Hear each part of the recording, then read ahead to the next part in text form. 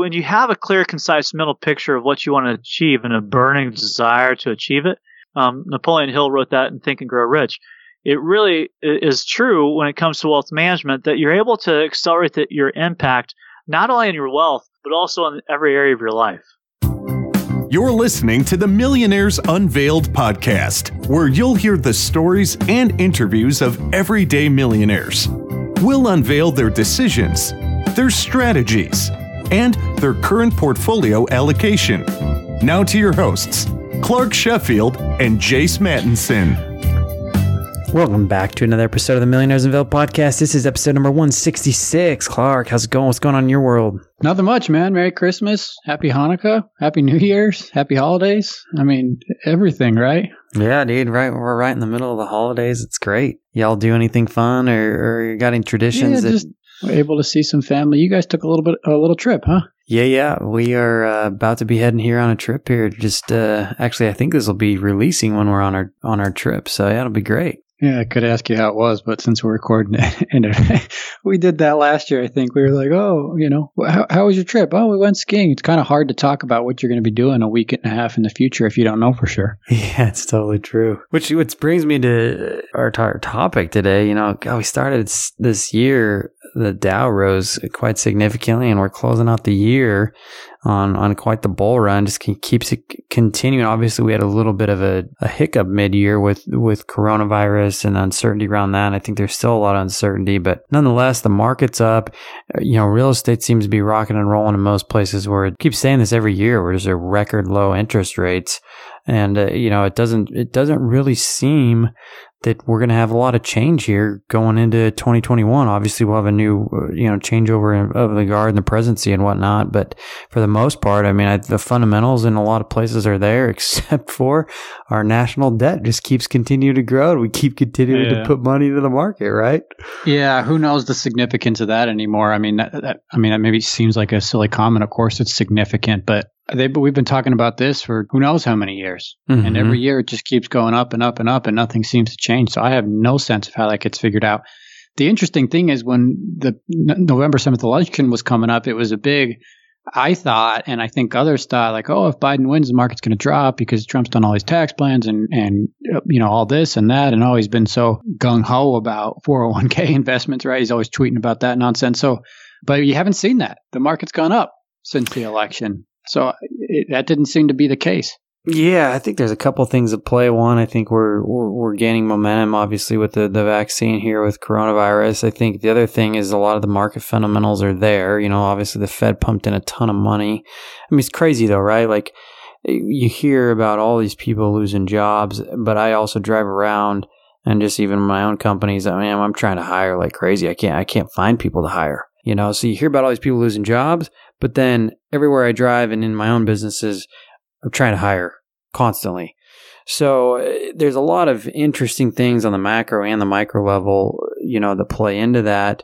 Typically, the market, if you look at the history, it responds well when there's not one party or one agenda that controls, all three major branches of the government.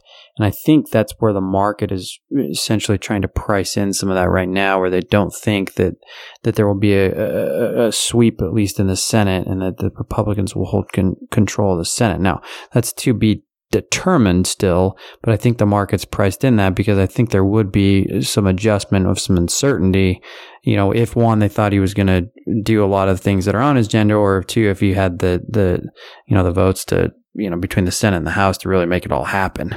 Yeah, just so many moving pieces. I think it's hard to look at. It'll be an interesting year. 2021 will be an interesting year, and hopefully, realistically, by when? Summer? Maybe end of the year, everything's really gone out, full vaccination, but hopefully things start getting a little bit more normal and back on track, and it'll be interesting to see where we go. You mentioned the long bull market, and who knows how much longer it really lasts. We had a bit, obviously, of a pullback in March, but 8 months, not much of a pullback, really. No. Or less than that, 3 or 4 months until it was back, right? Yeah. What are you big things you're trying to accomplish here, in your personal investment life, or do you have any of that all figured out yet here? Going forward for 2021, you're saying? Yeah. Yeah, one goal I have, just candidly, is I'd like to buy a rental property, a single family home probably. So we've had a few people come on that talk about using turnkey properties, whether that's in Memphis or Ohio or Alabama, Arkansas. I think those are the states that have been mentioned. I've also looked at buying one in Texas, maybe one up by you. So, that's one goal I have for the upcoming year, and hopefully that pans out. Why have you chosen single family rental? I kind of want to just try it. I think if you can get $400 or $500 in cash flow, and I think if you buy a $100,000 house, it's cheap to get in. It's a question we ask all the time is, why do you have all these single families? Why don't you just scale up? Well, the answer is somebody doesn't have $400,000 to put in right away to scale up. So I think part of me wants to dabble. I think part of it is just for fun. I want to try it out, see how it goes, see what my experiences is. And I think a lot of the times, if you get a low-end single-family rental, you can get a higher cash-on-cash return. Yeah, it depends. You don't have to wait to find a good deal necessarily. So I don't like sitting on tons of cash, but I don't also want to spend the cash just to spend the cash. So if you find a good opportunity, I think it's worth taking, regardless of the investment in a sense. I mean, you could always hire a property management company and make it less of a headache, and that's probably the route I go, just because I'm in New York. I mean, I'm not going to go buy a single family rental on Fifth Avenue. Yeah, totally. It's good stuff, man. I'm in a little bit in the same boat, looking for some opportunities, obviously for our investors, on the multifamily and commercial side, and getting into some other stuff and potentially trying to acquire another business or two or something.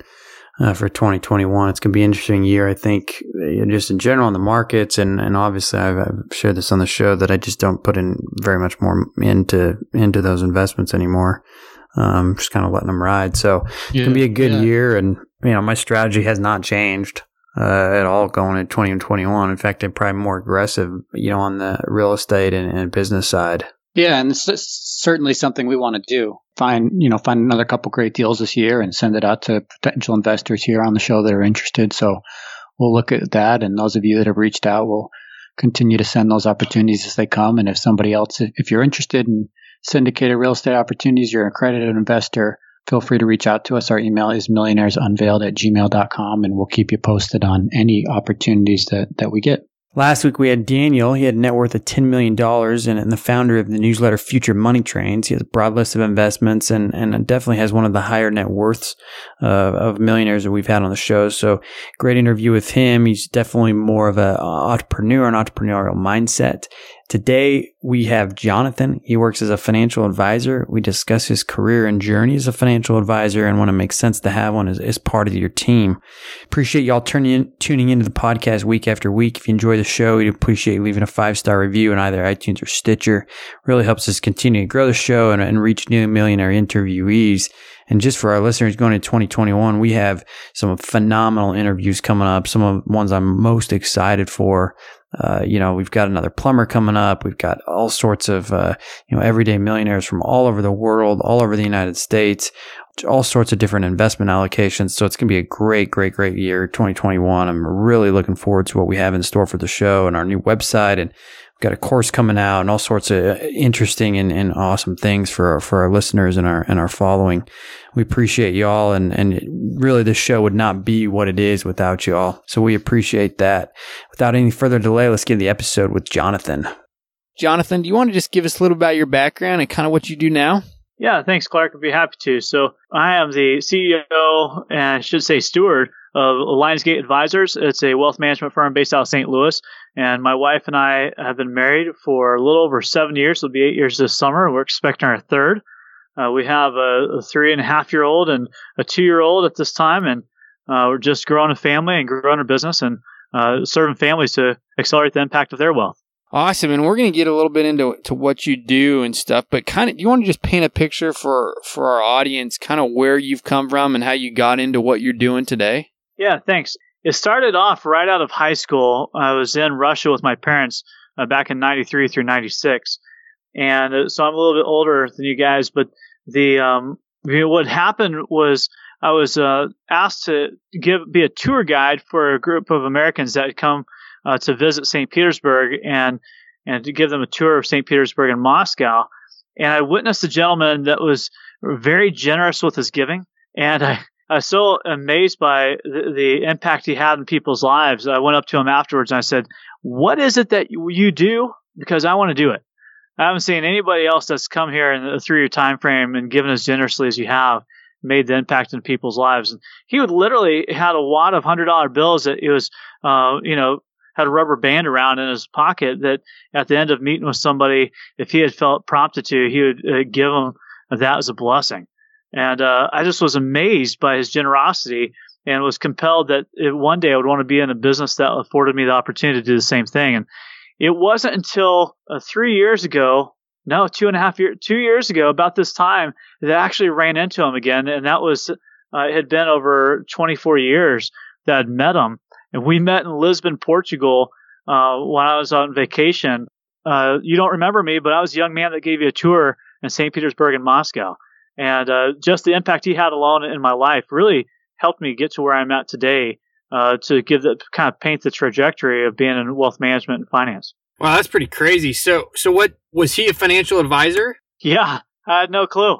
He told me he did international finance, and come to find out, he's one of the lead life insurance agents for billionaires here in the nation. Let me just circle back, Jonathan, on your history a little bit. When did you become a financial advisor? Is that what you always did? Did you have a career in something else? I started off my senior year of college doing an internship with Primerica, which was the marketing division of Citigroup. And so right away, I had a desire to do international business because of my experience in Russia. And graduating from college, I thought I'd want to work with a financial firm since that was Richard's impact of where he had worked and kind of the influence that he had had.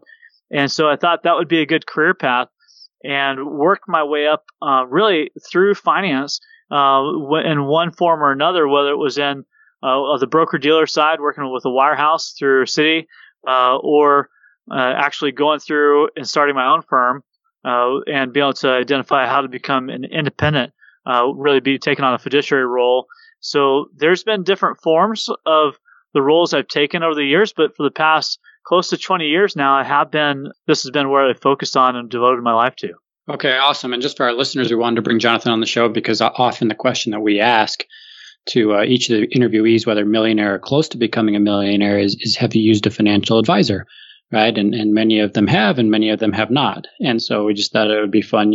Occasionally we like to bring on a guest in the financial space and talk about some of these things. So that's why Jonathan's on today.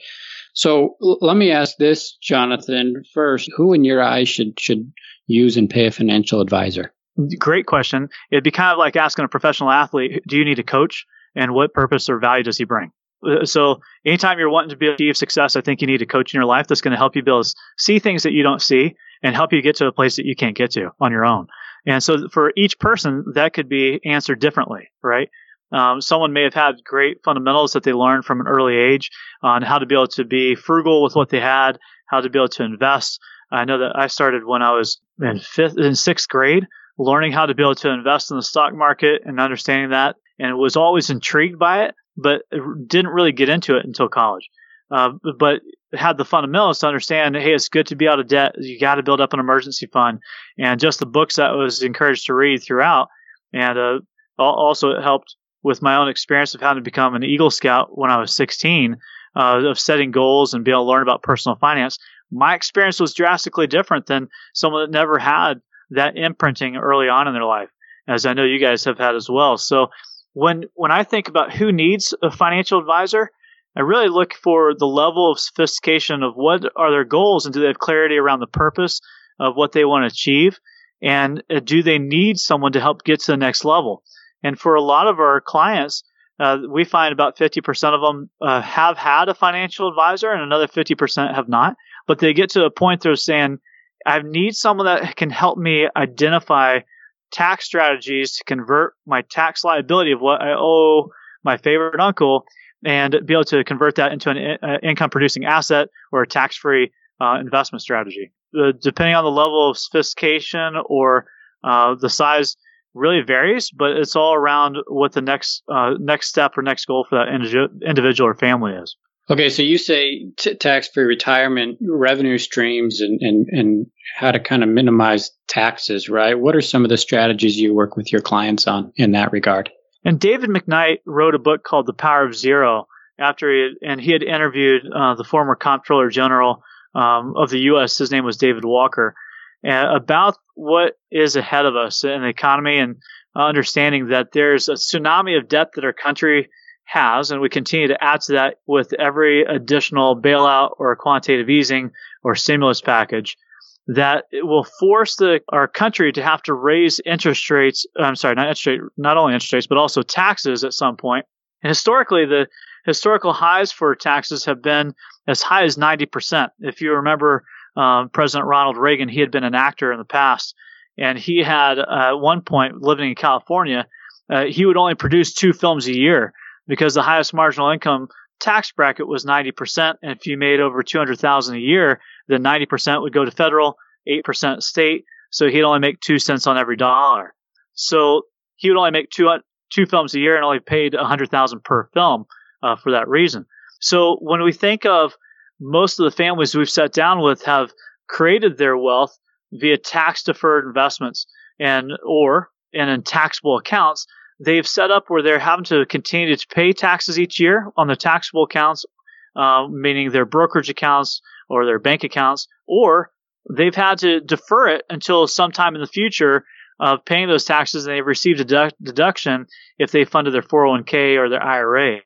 So if you were to think the tax situation in the future, Clark and Jason, would you guys agree that the taxes will most likely increase in the future? Or do you think I'd agree with that. So, if we're looking at taxes being at a relative discount in comparison to what they could be in the future, we have to look at tax strategies to look at how do we convert those IRAs or 401ks or tax-deferred accounts now into a Roth, or understand what are the 3 tax codes that allow for it to grow tax-exempt or tax-free. How do you move it to that bucket? And there's really 3. One is the Roth that I've already mentioned that came out in 1993. The other is taking a look at munis or municipal bonds, which aren't really that appealing. And the third is life insurance, and that's talking around IRS tax code 7702. And what is interesting is that I would venture to guess 90 to 95% of all the policies that are set up for life insurance are not designed around that tax code. They're designed about what makes the most commissions for an insurance agent or what is actually most profitable for the insurance company. And so the industry has really received a bad rap. But when you're working with a fiduciary that is in tune with understanding tax strategies and has built that at an institutional or wholesale product of being able to engineer it for the best use as a fiduciary for the clients, that's where you can start to transfer those assets after paying taxes on them into an account that can oftentimes have double-digit internal rates of return and a significantly high withdrawal rates when you need to have access to it.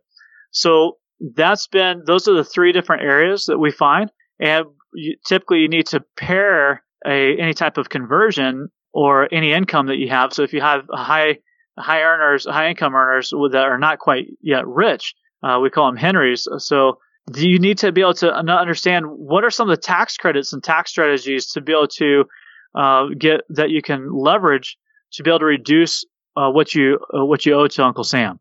And I'm not talking about tax evasion. I'm talking about there's really two different tax codes in the world, those for the informed and those for the uninformed.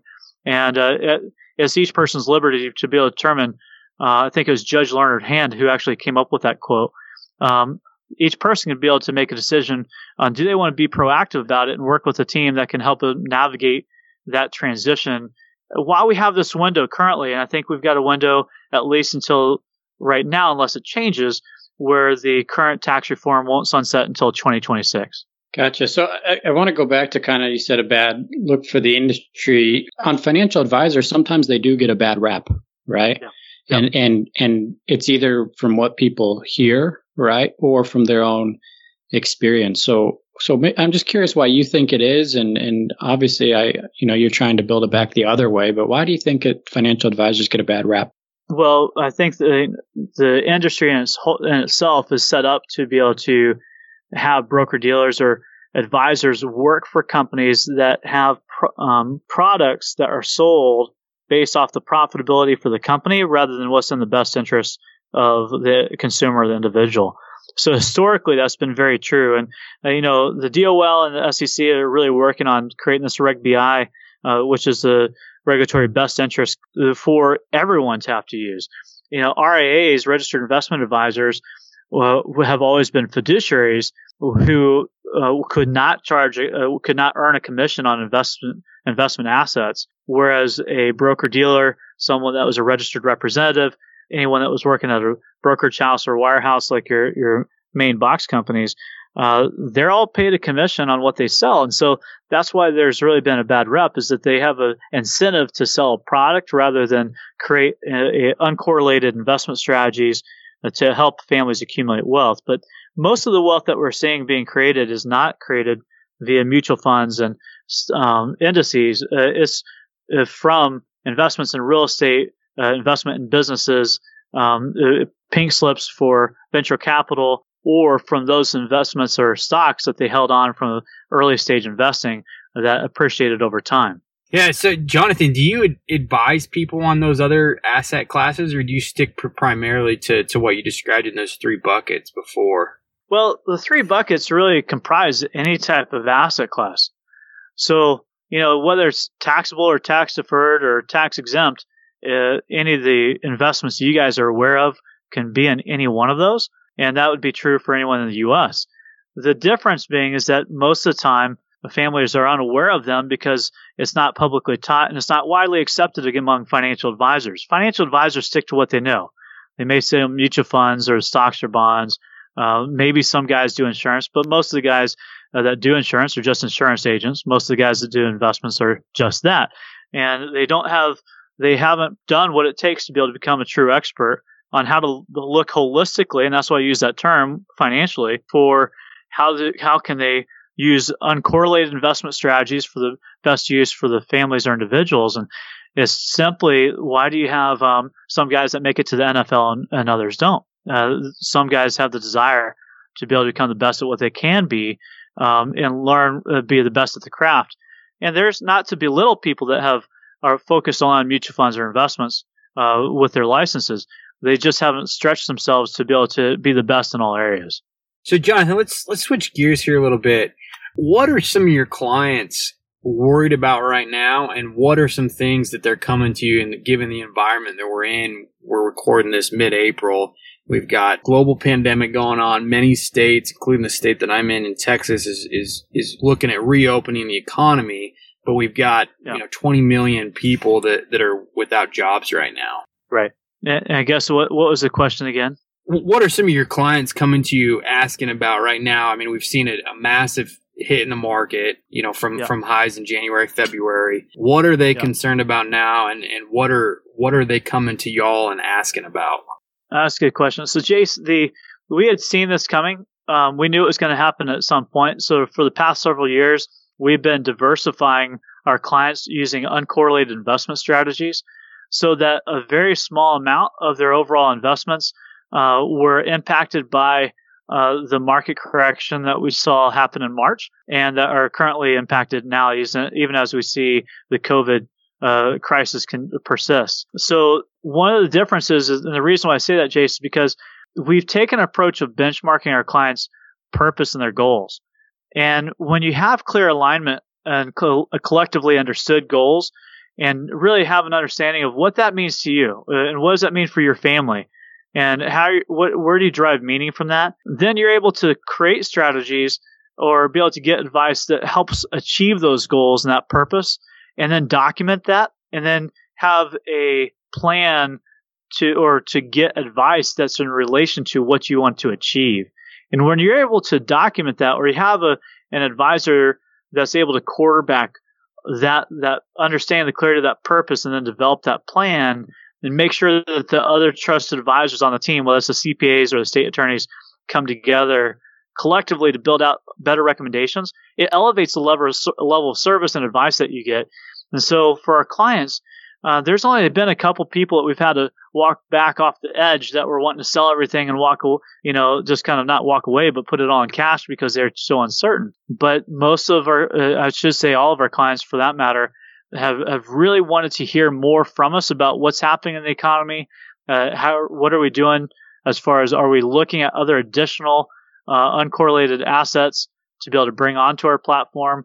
And those have really been great conversations to have. And it's really given us additional opportunity to take advantage of these. I believe it will be a prolonged downturn in the market. It's not going to just be this V-shaped bounce. But those are some of the things that we're seeing our clients are interested in, most of which because we've been working closely together for either weeks, months, or years to be able to help them develop plans so they wouldn't be significantly impacted or derailed from their life pursuit or their purpose that they had for their money. Sure. So should people be putting money into the market right now, do you think? You know what? I think that between now and 2022, we're going to probably see some of the greatest opportunity for wealth generation in our country. And that's simply because I don't think the market's at the peak economically. There's a lot still, once you have an excess of debt, there's got to be a kind of I want to call the system has to kind of blow off the excess debt and come back to a normalization of prices, the PE ratios for the firms.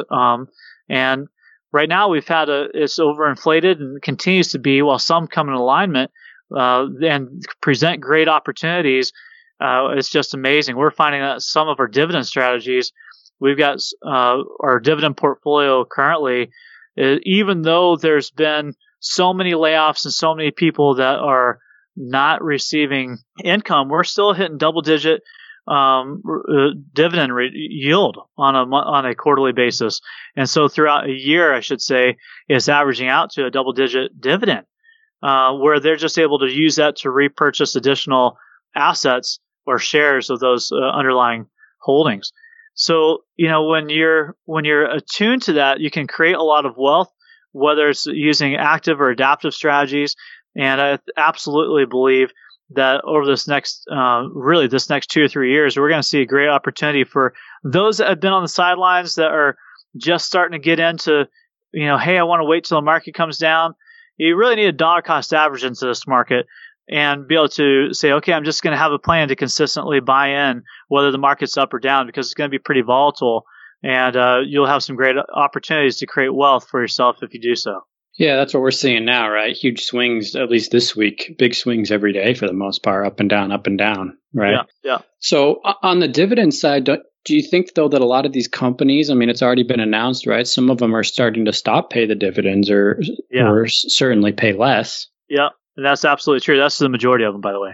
Yeah. So you talked about kind of getting a clear picture on investments and then being able to help people get to where they want to go. What if somebody doesn't know that?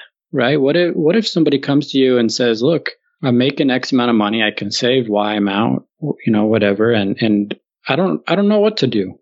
Right? I've heard it's important. I want to take a little bit of control, but I don't know the direction.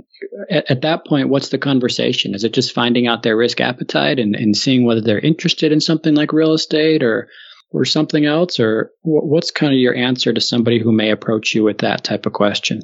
Well, I'd like to come back, Clark, and be able to ask a few more clarifying questions. I know we've all heard the question, what keeps you up at night? But rather than asking that question, I'd rather ask, well, what's most meaningful for them? Is it quality of life? Are they looking for deeper relationships? Are they looking for more peace of mind?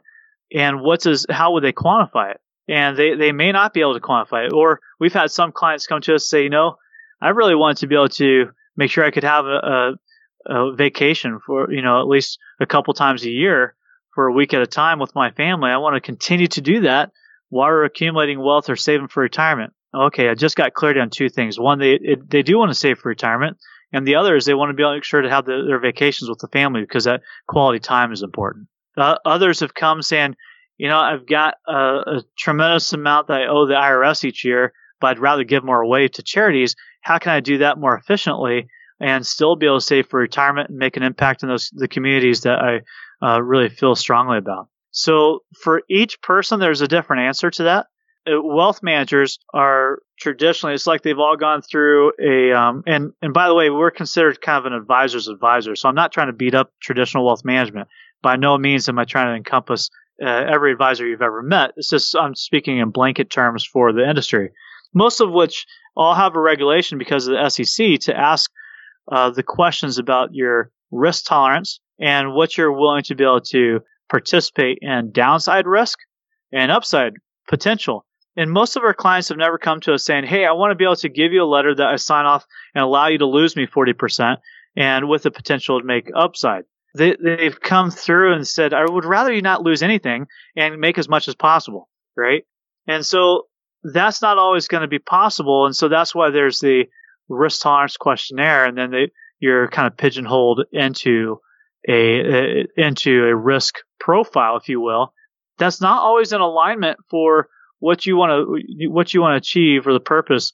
And so when we see there's a disconnect between someone's risk preference and their goals, we have to start thinking outside the box for what other asset classes, whether it's real estate or whether it's taking a look at the stock market or just looking at insurance products, of what's the best combination of those strategies to be able to help them achieve their risk preference, but really make sure that what we're benchmarking isn't whether or not they're conservative or aggressive, but are they on track to accomplish their goal? And we spend a lot more time around that, because when you have a clear, concise mental picture of what you want to achieve and a burning desire to achieve it, Napoleon Hill wrote that in Think and Grow Rich. It really is true when it comes to wealth management that you're able to accelerate your impact not only in your wealth, but also in every area of your life. No, I like that. I think it's a good answer, having a little bit of clarity about what you want and helping get there, right, with the risk in mind. So I just want to shift gears here. And I know you guys probably do a little bit of this, right? Like dealing with estate attorneys and wills and that sort of stuff. When should somebody make a will? I mean, obviously, I think the answer is going to be right away, right? Yep. But when should that all be in line? Should Jace, who's 32 years old with 2 kids, should he have an estate attorney right now and a will and a financial advisor? Should he have that all lined up at a young age, or is it easier to just have a will and say that's okay for now? You know, it's great you asked that question. It was one that struck me when I was right out of college, because my dad said to me, and at the time I was living in Colorado, where my family still is, and I was climbing 14ers every weekend. I've climbed 27 of the 53 or 54, arguably, 14ers in Colorado, and some of them many times over. And my dad came to me and said, well, son, have you ever thought about what happens if you get hurt on the mountain? I said, well, no, not really. And he said, what if you die? I said, I haven't ever thought about dying.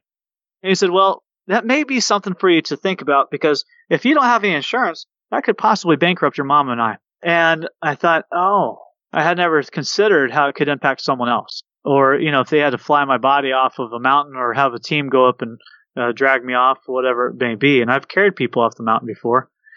But I hadn't thought about the impact it'd have. So when you start to look past yourself and you have a self-awareness and also how it may impose on others, trying to sort through what you have or your personal effect, then that's when you need to get a will. And I would say that's probably as early as when you become age of majority.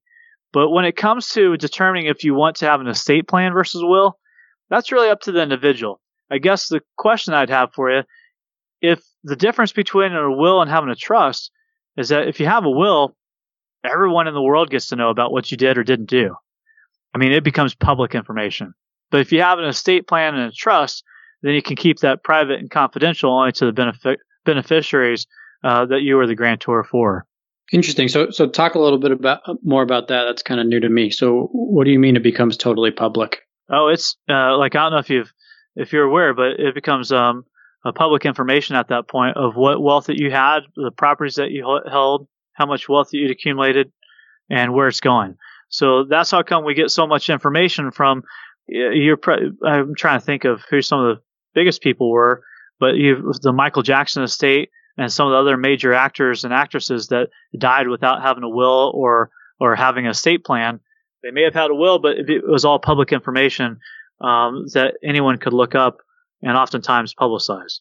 When it's an estate plan with a trust, it's registered with the state or with the courthouse, so that it stays private, and all your personal information is only released to the beneficiaries of the trust who are outlined in the trust. The information that they receive is a copy of the trust for who's getting what and how that's going to be dispersed. But otherwise, it's public. Okay, interesting.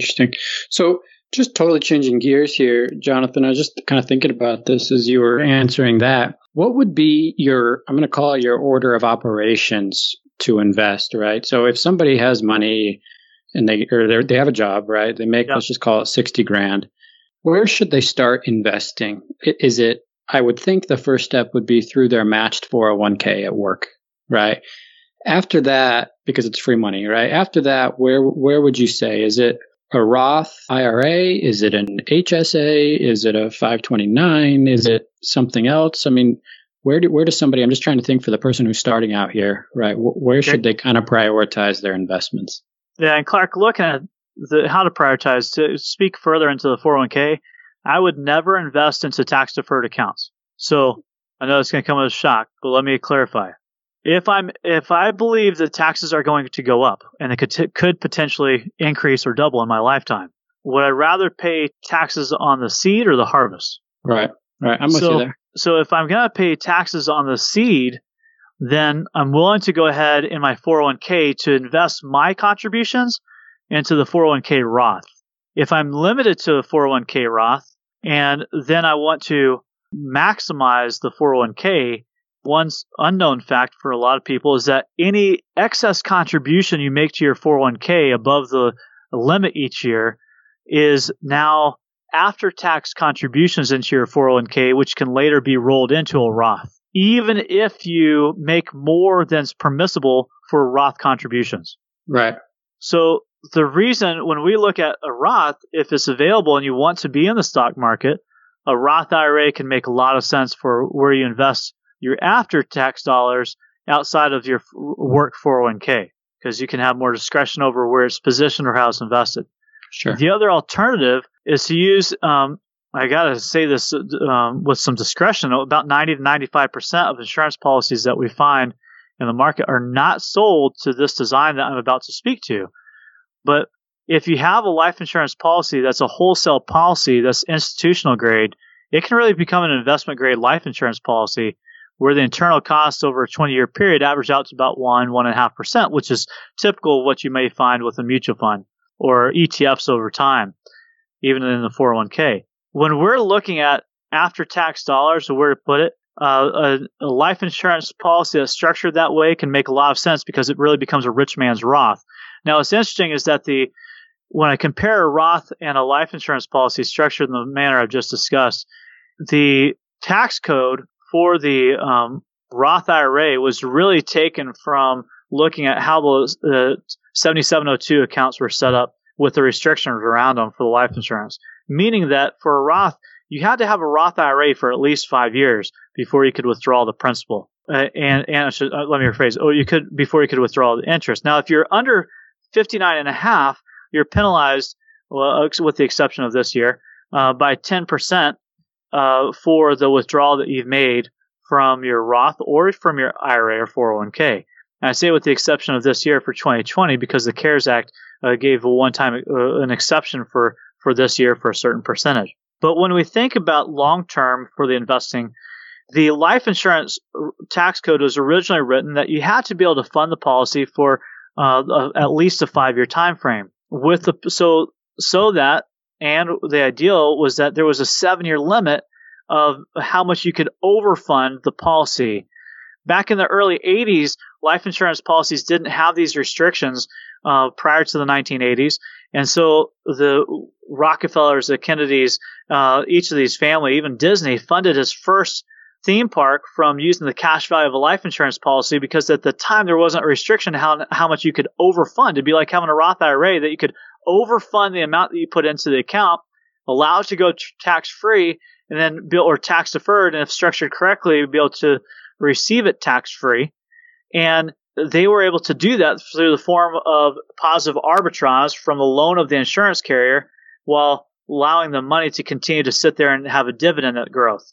Well, that's kind of a complex structure, but when you think of it, banks wouldn't lend to him. He was able to use that money and build his first theme park. Other families that I mentioned have been able to pass on generationally tax-free estate to that's continued to grow year after year. That's all available to the American people. It's just that the industry has gotten a bad rep, and so because the industry hasn't been teaching families how to design it for themselves and hasn't taught advisors how to do that either.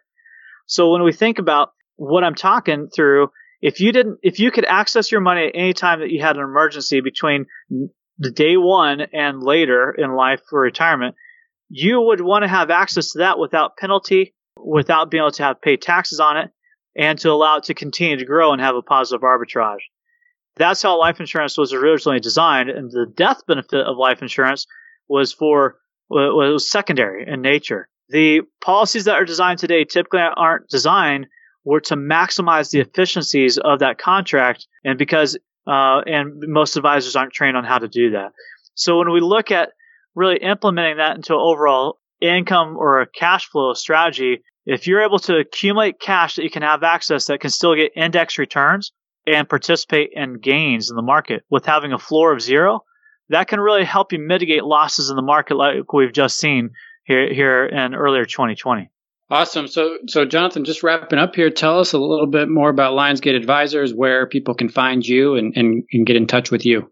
Well, great question. Thank you so much, Clark. So the sole purpose of Lionsgate Advisors is to accelerate the impact of our clients' wealth and enabling them to improve the use and enjoyment and impact of their family's assets to build greater prosperity for a greater purpose. And you can be able to visit our website. For any of you that are business owners, we have a free complimentary evaluation of your firm, of your business that we offer. You go to lionsgateadvisors.com, and on our front site on the first screen there, you'll see a business evaluation tool that's complimentary if you want to take that and help identify what's the current asset of your business. And for those of you that aren't business owners yet, it's always a great time to start. But typically when we see the markets are down and make a correction is when we see a new growth and injection of entrepreneurs that are getting started with their business. They need a place to how to benchmark it and how to evaluate what they've done so far or what they will do in the future. And that's where you can reach us, is going through our website, lionsgateadvisors.com. It's Lionsgate like the entertainment company, and then Advisors, with ORS. Awesome. Well, thanks, Jonathan, for coming on. Really appreciate that, everybody. That's Jonathan from Lionsgate Advisors, financial advisor. Thank you so much for coming on. Really appreciate your time. Clark, Jace, thank you very much. Thanks, Jonathan. Thanks for listening to the Millionaires Unveiled podcast with Clark Sheffield and Jace Mattinson. For more stories, investment opportunities, and information, check out our website at millionairesunveiled.com. See you next time when you'll hear from another everyday millionaire.